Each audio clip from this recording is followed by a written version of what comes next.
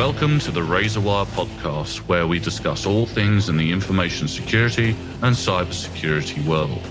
From current events and trends through to commentary from experts in the field, providing vital advisory on what it is to work in the information security and cybersecurity space. Hello and welcome to another Razorwire podcast. Today we're going to be talking about biometrics, data protection around biometrics, the ethics of biometrics, and all things biometrics, a very controversial subject over the years for many.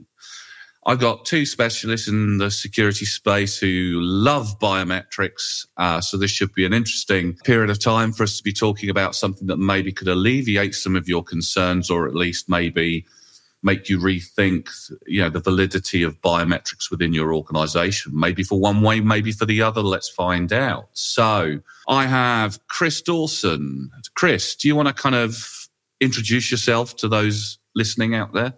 Sure. Thanks very much, James. Hi, everybody. I'm Chris Dawson. I'm a former Royal Marine and private security consultant, just over 2 decades from school, really. Since leaving the Marines in 2012, I've had a number of roles which would require a slightly different level of physical security, from hostile all the way up to more recent times in the corporate world, where I've focused my energy into protecting employees, assets, and the business as a whole. Fantastic. Ian is a former consultant of Razorthorn. I will introduce him as that. Ian, do you want to kind of tell the team out there who you are, what your background is? Yeah, sure. Hello, everyone. I'm Ian. I'm a former Royal Air Force intelligence specialist, but then obviously in 2015 jumped ship to the civilian sector. James has already alluded to. I was a Razorthorn, or a Thorn, as he likes to call it. Yeah. But I'm mainly operate in the cybersecurity, data protection, and now risk management framework. So various sectors I've worked in working with James as well, in public and private, be it from financial to software development, quite a few of those, if I can't remember back in the days. But yeah, so that's my background, but heavily focusing on data protection. So we've definitely got the right people in the room here then. Brilliant. Fantastic. So let's talk very briefly about the history of biometrics. Biometrics actually goes back a hell of a lot further than a lot of people think. Back in the 70s and 60s and 70s, if you were a big sci-fi buff, there'd be all kinds of biometrics around there. And the idea that, you could scan your hand, scan your eyeballs, scan random parts of your body to access areas within usually a spaceship or some kind of base or something, which everybody back in the day maybe used to laugh at and think, that sounds lovely, but I don't think that technology is gonna happen at all. And then boom, we hit the 90s and the very early forms of commercial biometrics started coming out, usually kind of things that you connected into your desktop on a scanner that you would scan your thumb on. And I remember the really early ones where you could kind of defeat those with I think it was a jelly baby, wasn't it? You could, most definitely. If somebody had used it before, you used to get a jelly baby, flatten it out and get rid of some of the powder, and then it would react with the oils from the previous fingerprint and then get you through. And the false positive rate on those devices was terrible back in the day. You had to constantly clean them and so on and so forth. And there's been lots of different iterations of biometrics. And in 25 years that I've been in this game, I've seen a lot of kind of almost little resurgences of biometrics over the years, where firms have tried to incorporate them into laptops, which is actually quite prevalent now.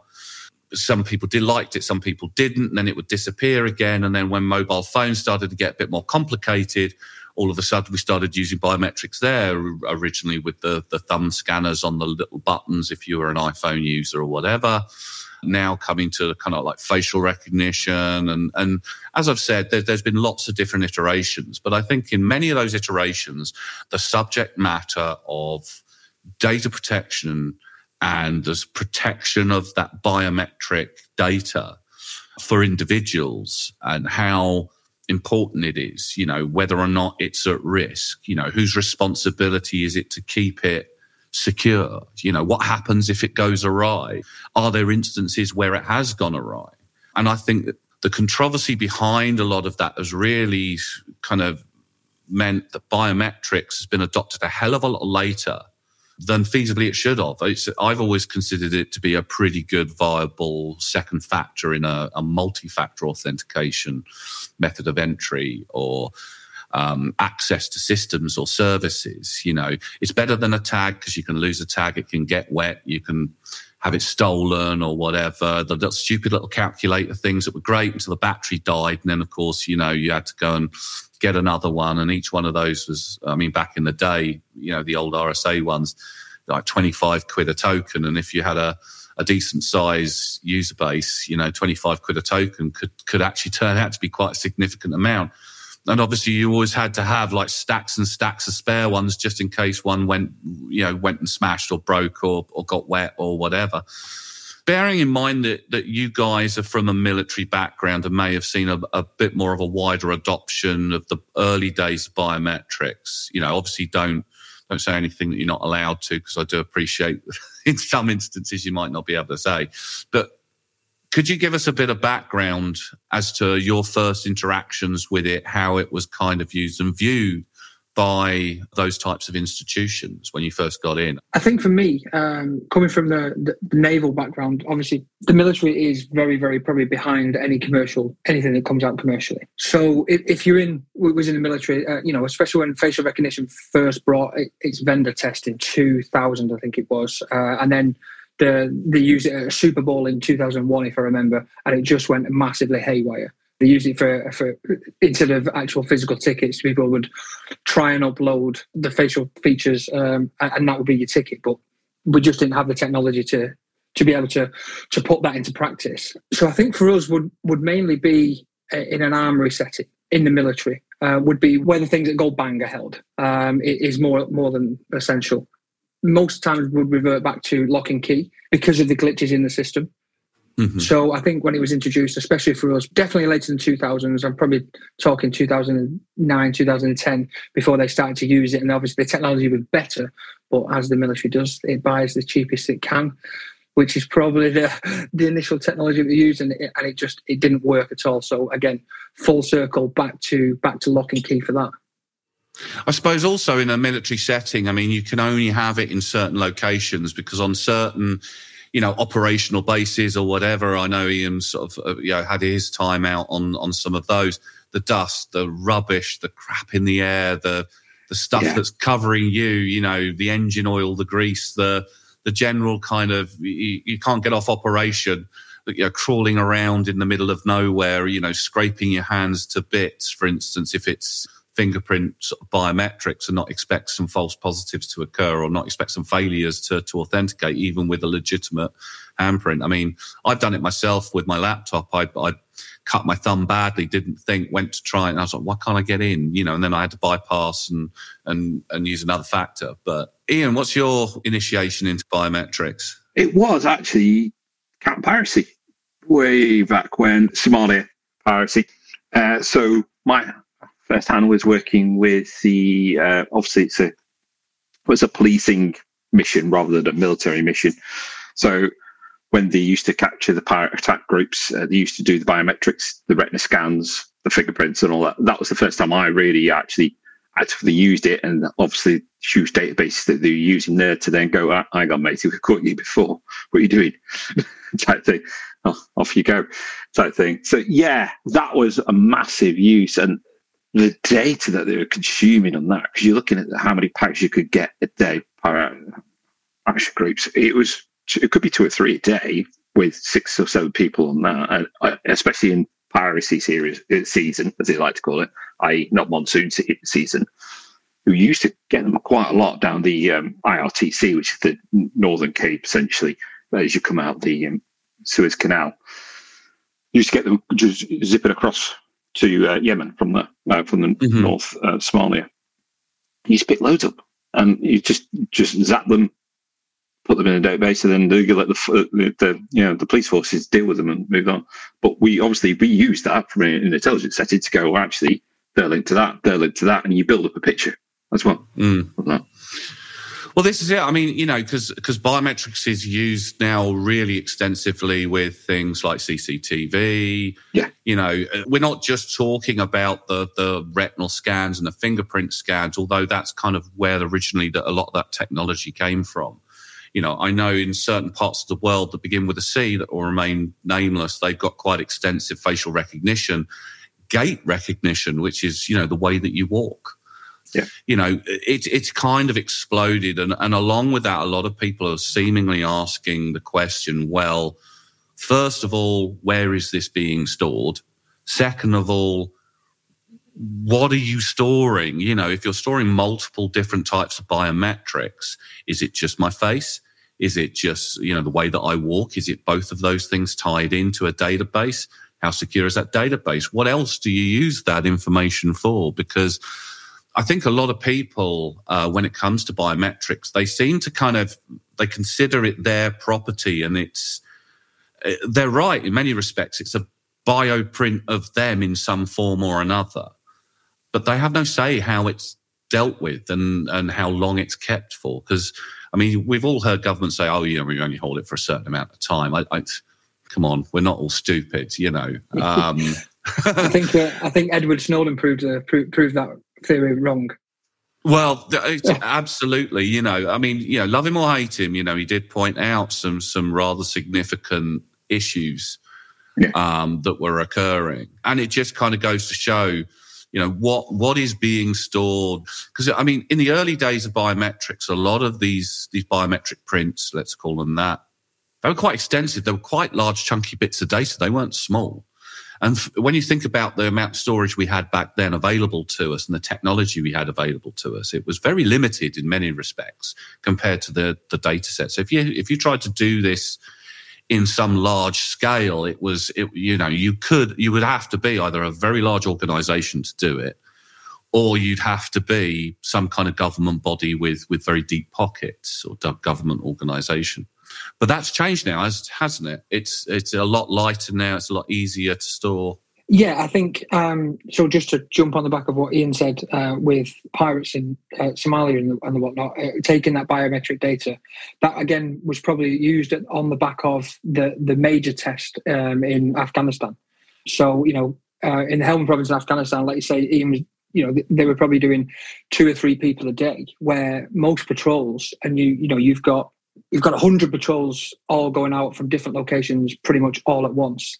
They were taking biometrics for villages, for whole villages, thousands and thousands of people daily, from children all up to the village elder. Was that forcefully, or was that by agreement? That was... Or is that secret? Depends which side of the fence you sit on, I think. And the cover that not the cover, but the reasoning behind that was probably it was pushed to, let's get a database of how many people we've got in said village, for instance, and then we can look after them, we can build schools and hospitals, and we know what the population is, and we know we have more information about them. But let's be honest, it's for everything. So, and like you say, that data that was pulled was ridiculous. I remember the little biometric, I can't remember what the name of it was actually, but the little camera that they used with it.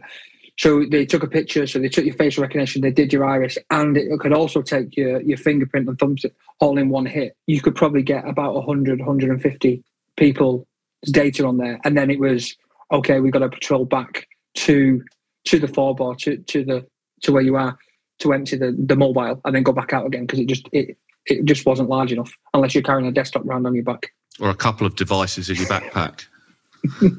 Yeah, but that would be clever. Following on from that, I think it was last month, one turned up on eBay, one of those devices from a US wholesale, and it had all the data still on from Afghanistan. And the person who bought it kind of flagged it to the US authorities. They went, "Oh, what, via the media?" Pretty much, yeah. It's been in the news, yeah. And I think so.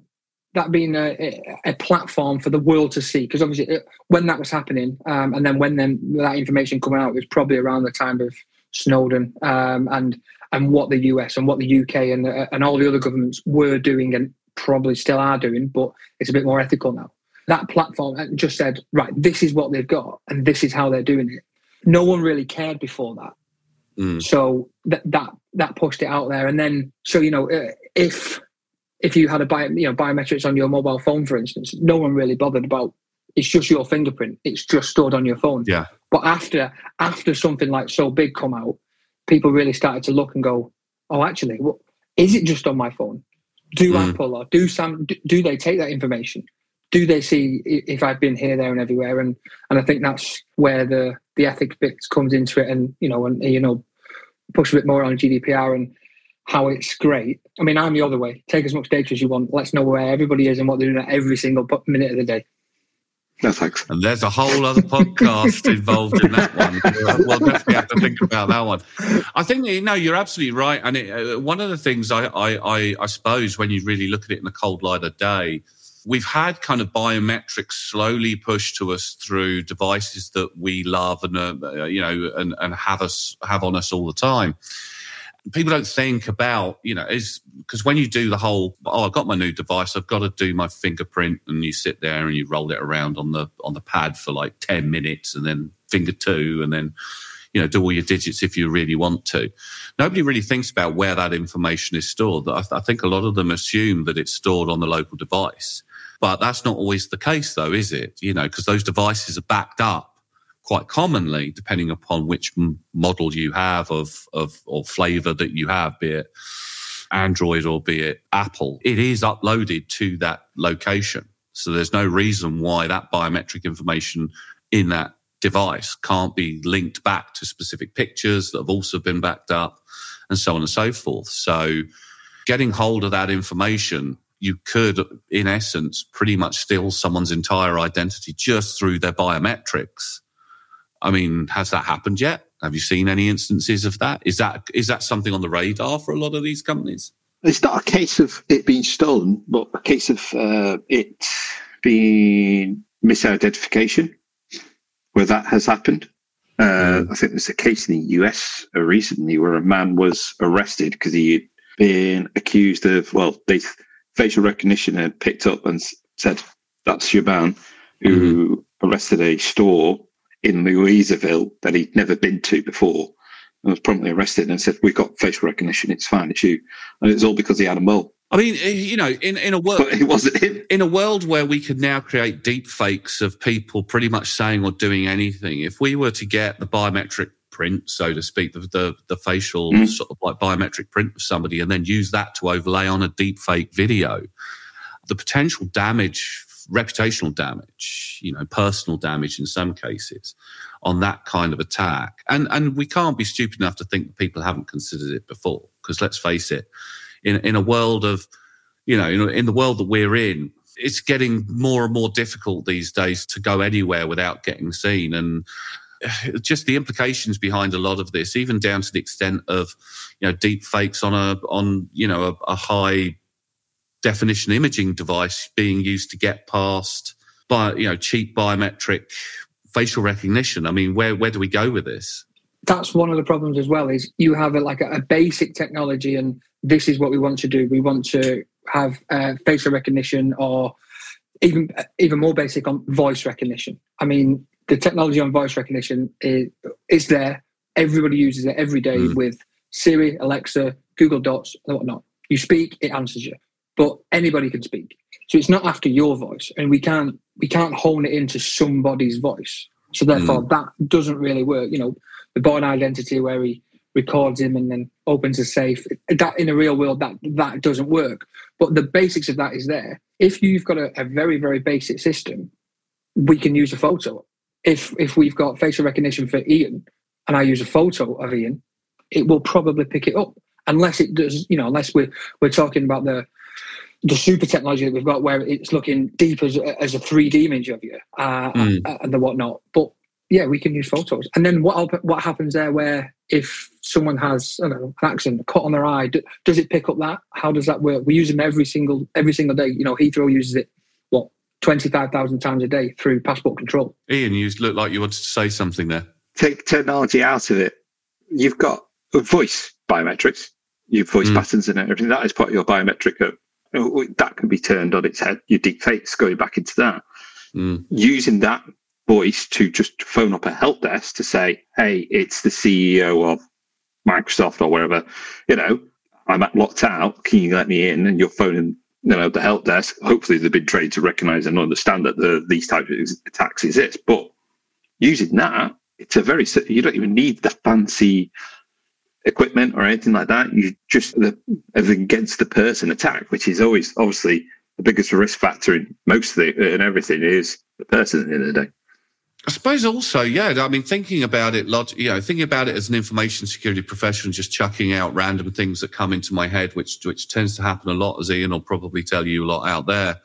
I mean, with technology now, I mean, voice modulation for for streamers and Twitchers and gamers and whatnot has been out for a long, long time. And there's no reason why somebody can't come up with a program that analyzes a voice modulation from a biometric print, a vocal recording of somebody. Because it's like, when you train Windows to recognize your voice, I've done it for voice control on certain games and stuff like that. With enough words being spoken, there's no reason why a program can't completely rebuild a voice modulator around the inflections and the way that you speak, and then utilize that for that same purpose. Is that the next level of social attacks that we're going to experience? I mean, we can't be the first people to come up with something like that. Those attacks have been seen in the wild. Just put it out there, Jim. You do these podcasts. Well, exactly. You're giving them the ammo. I am, but so are you, and so's Chris. So there we go. No one knows how to get this northernness down, I'll tell you. In many respects, the question then becomes, sort of drawing it back to the data protection. If you are using biometrics, you do have to put a higher level of security against that biometrics than what you're using the biometrics for in itself. In many respects, it's a bit like encryption. The keys you use to, for the key encrypting keys has to be better than the normal set of keys. It's the same principle, and it's like programmatic access for applications through relevant APIs and what have you to be able to access that information, but without leaking it out, has now become quite a key thing. The storage of vast quantities of biometric data is one tough thing to deal with in the best of times. Now you're having to deal with a wholesale security of that information. As we well know, when you encrypt a data set, it does add more data to that data set to do that encryption and to perform that function. So you're only making your data set bigger and worse to store and manage, especially from and back up as well. Because don't forget, corruption is a thing on some of these platforms. So, I mean, where do we go with this? So is biometrics in many respects still in its infancy, and we need to do some serious work on it? I think yes. There you go. Ian jumps in. From a legal and ethical consideration, there's not enough guidance out there for this. Ian jumped in because he knew what was coming. I know. But which is interesting because we've got two flip sides of the coin here. We've got one person concerned about the ethics behind it and protecting that, and then we have somebody else who's like, no, we need to prevent crime. I suppose we need to gather as much as possible, and if there's nothing for you to fear, then there's nothing for you to fear. But go on, Ian. Sorry, I jumped in. It's all right. There needs to be more legal and ethical. I mean, even the Biometrics Surveillance Commissioner, the ICO's one, even wrote to the ICO about it and said, look, I think it was October last year, that look, there needs to be more done on this. There's not enough considerations for that, including the societal issues, I think it was as well, to consider this. There needs to be a framework in place. And what's been written like that already is already behind, way behind from what we've got. I mean, take Clearview, where Clearview at IA, they've been fined, 20 million by the Greek data protection and friends, and then UK as well. They just hoovered up all the data they could, and then sold it on to say, yeah, this is a facial profile of me, and that in itself is like, I don't want that. I'm not a big fan of social media. I don't want my face plastered everywhere. I'm quite private as a person. I don't want that. That's my basic right, isn't it? But that's the big question, though, isn't it? And I know it's been bandying back and forth, and we'll go over to Chris in a minute because I know he's eager to jump in here. Who owns that image of you? Who owns that representation of you, that biometric print that we keep talking about? It doesn't matter whether it's vocal, your face, your eyes, your fingerprints, your footprints, the way that you walk. Is it you that owns that? I mean, technically speaking, yeah, it is, because it's you. But when it's gathered and harnessed by an organisation, be it public or be it private, does it then become them? Who's the data owner? This is where things, I think, get a bit muddy. Well, they do become the data controller, I'll give you that, of that data. And they have then responsibility. Not data owner. And not because you own your face. Yeah.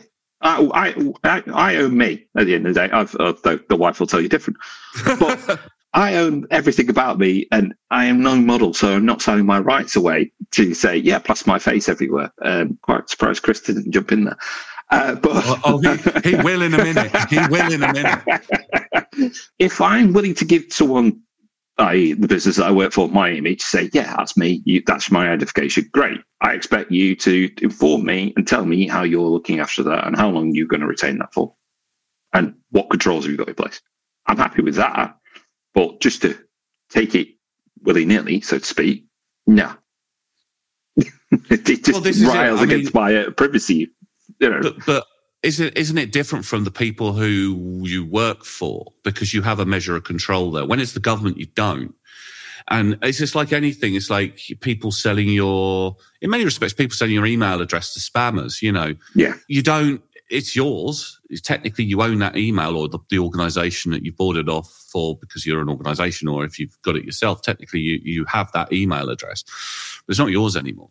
That's it. It's out there now. You're going to be spammed to hell. I mean, we all experience that horror, no matter who you are. But let's go over to Chris, because I could see him really gritting his teeth. Come on, Chris, tell us your view.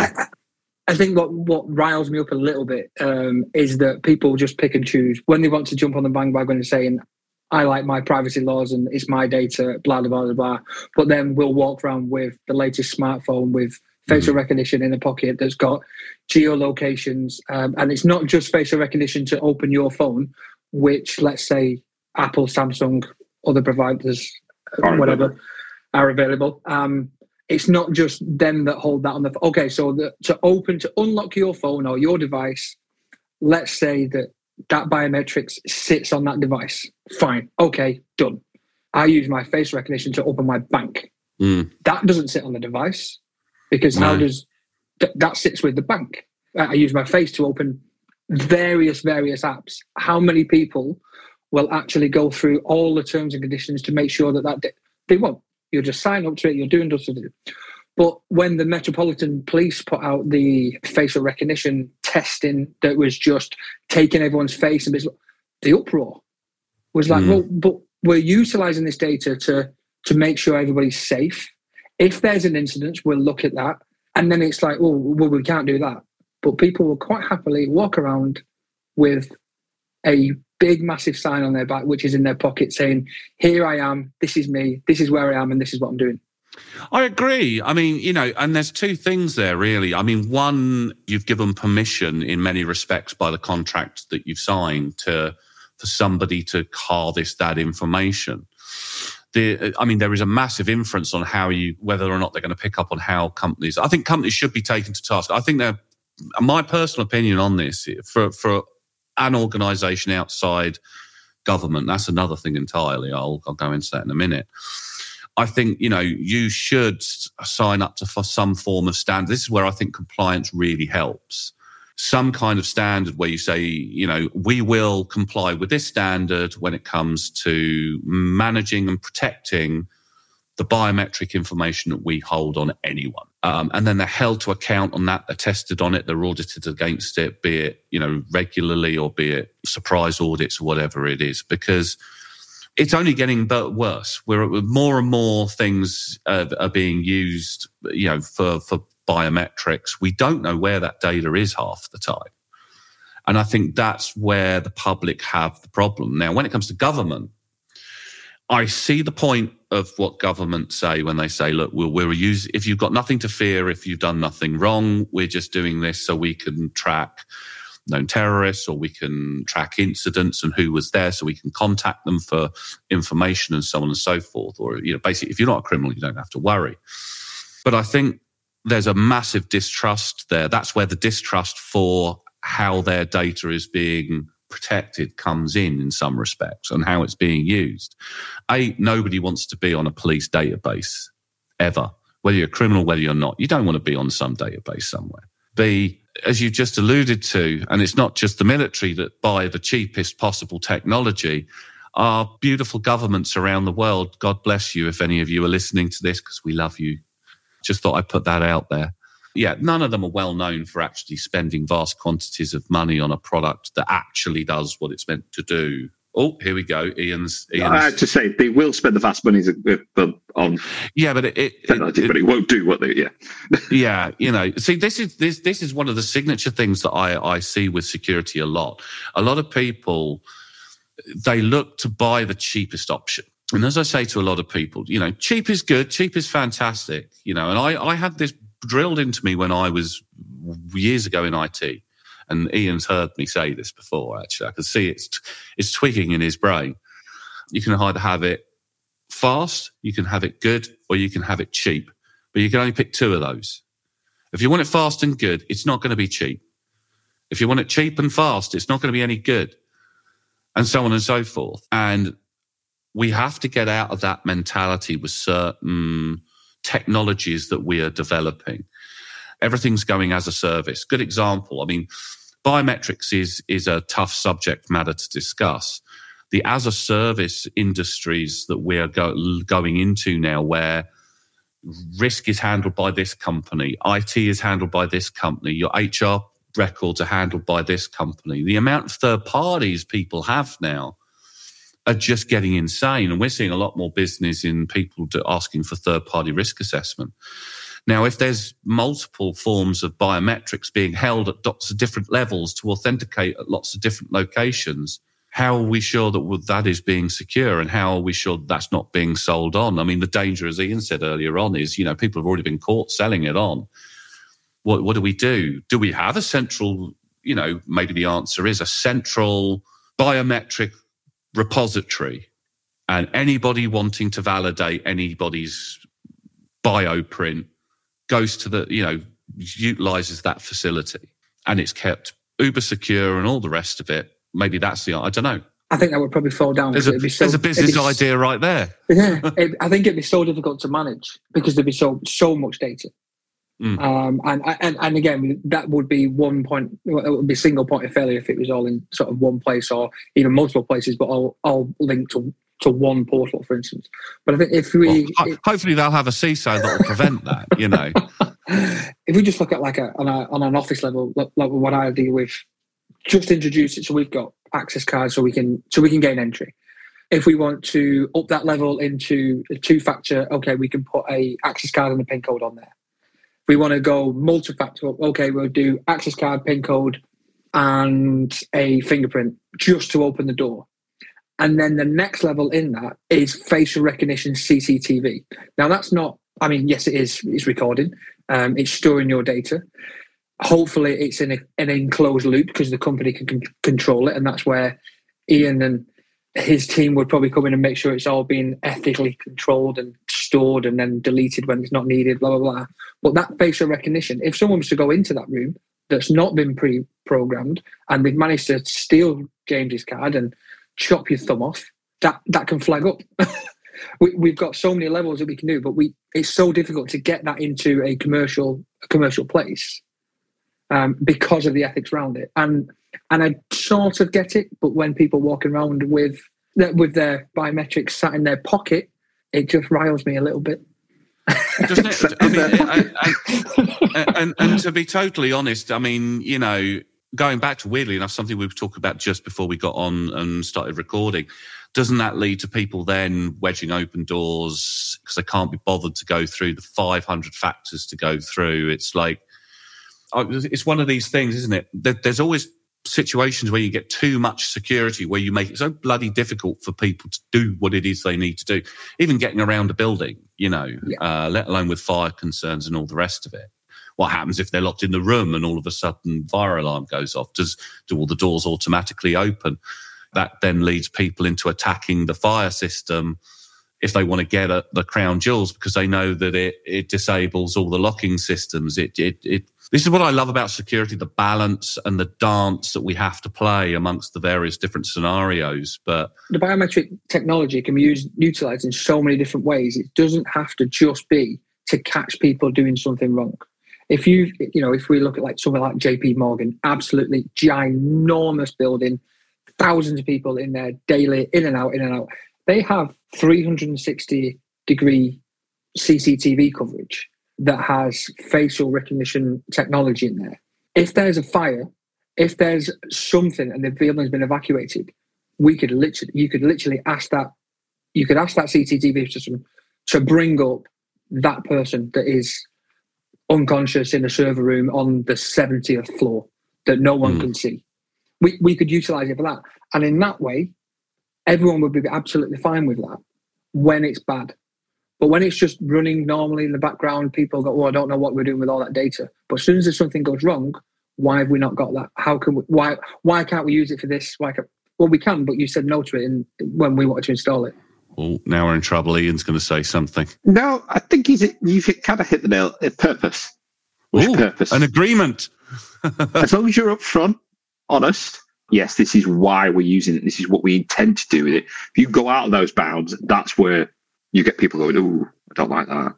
Because historically, let's be honest, we have organisations and companies that have gone out of those bounds that said we're collecting it for this, and then we go, it's about trust at the end of the day and the purpose of what you stick to that, you'll be golden, so to speak, in my eyes. But if you go out of those bounds, ethics. yeah, if you go out of those bounds, you've crossed the line, So what happens then on, let's take the Met Police when they put their facial recognition out in the middle of the town, and it was a test to see what kind of data it took, how easy it was to deploy, blah, blah, blah, blah. Okay. So they're doing that test. They're not looking at anyone in particular, any individuals, and an incident happens. Can they, from that, so they've not said, we're looking at any incidents, we're not using this right now to fight crime, or we're literally just testing it, and a crime happens, and they're looking at it going, what do we do there? Do you know how they counteract that? They put big signs up. No. That say, police like facial recognition in use. They put a privacy notice up, essentially, that says, this is what we're using it for. But on the other side, just adding fuel to this particular fire, not that I like watching this kick off. What about people who have a vested interest in anonymity? Like, for instance, people who are in witness protection, vulnerable individuals who... We have this that crops up quite often. It's like, well, if you're in witness protection, you're not going to start going around places where there's CCTV, but then there's a hell of a lot of CCTV around here, and the security of those CCTV controls, let's face it, if you go to, and for any local police institutions watching this, let's be honest, look objectively at the security of your infrastructure and your solution and the databases that you have where you're holding this kind of information. Can you honestly say it's about as secure as it feasibly can be? It's been tested to be secure, and there's very little chance. I mean, there's always a chance someone's going to get in. We're all security professionals. We're not idiots. But at the same time, the level of security you would have to put in for the assurance to allow people to feel assured that if they are on witness protection or they are vulnerable children or adults, and the whole children thing is the other thing as well, that it's not being misused, is again really, really expensive. It's really tough to do. And there's the other things like, what about on beaches? What about in dressing rooms? There was that whole big controversy. Do you remember the airport scanners where people were being scanned? They both held their hands up. We've all probably been through it by now. But it shows you, it's in essence really nude without your clothes on. It shows what's underneath your clothes, and people were losing their minds over whether or not it was showing bits of their anatomy that they didn't want images of. And that, was that then being sold off? Was that then being, oh, look at this. This is a really good-looking guy or a girl, I'll just take a picture of that with my phone and then send it to my mate, who then sends it to his friend. This is how things get viral. I mean, where do we end with this? We're talking about biometrics, and it sounds like we probably need to go into a second podcast rediscovering biometrics. I think we'll have to term it as. But my perspective, biometrics, I've always loved biometrics for many reasons. I think as a security person looking at it purely from a security standpoint, it makes a lot of sense. It's a very good factor to validating access to data, to a location, wherever it may well be.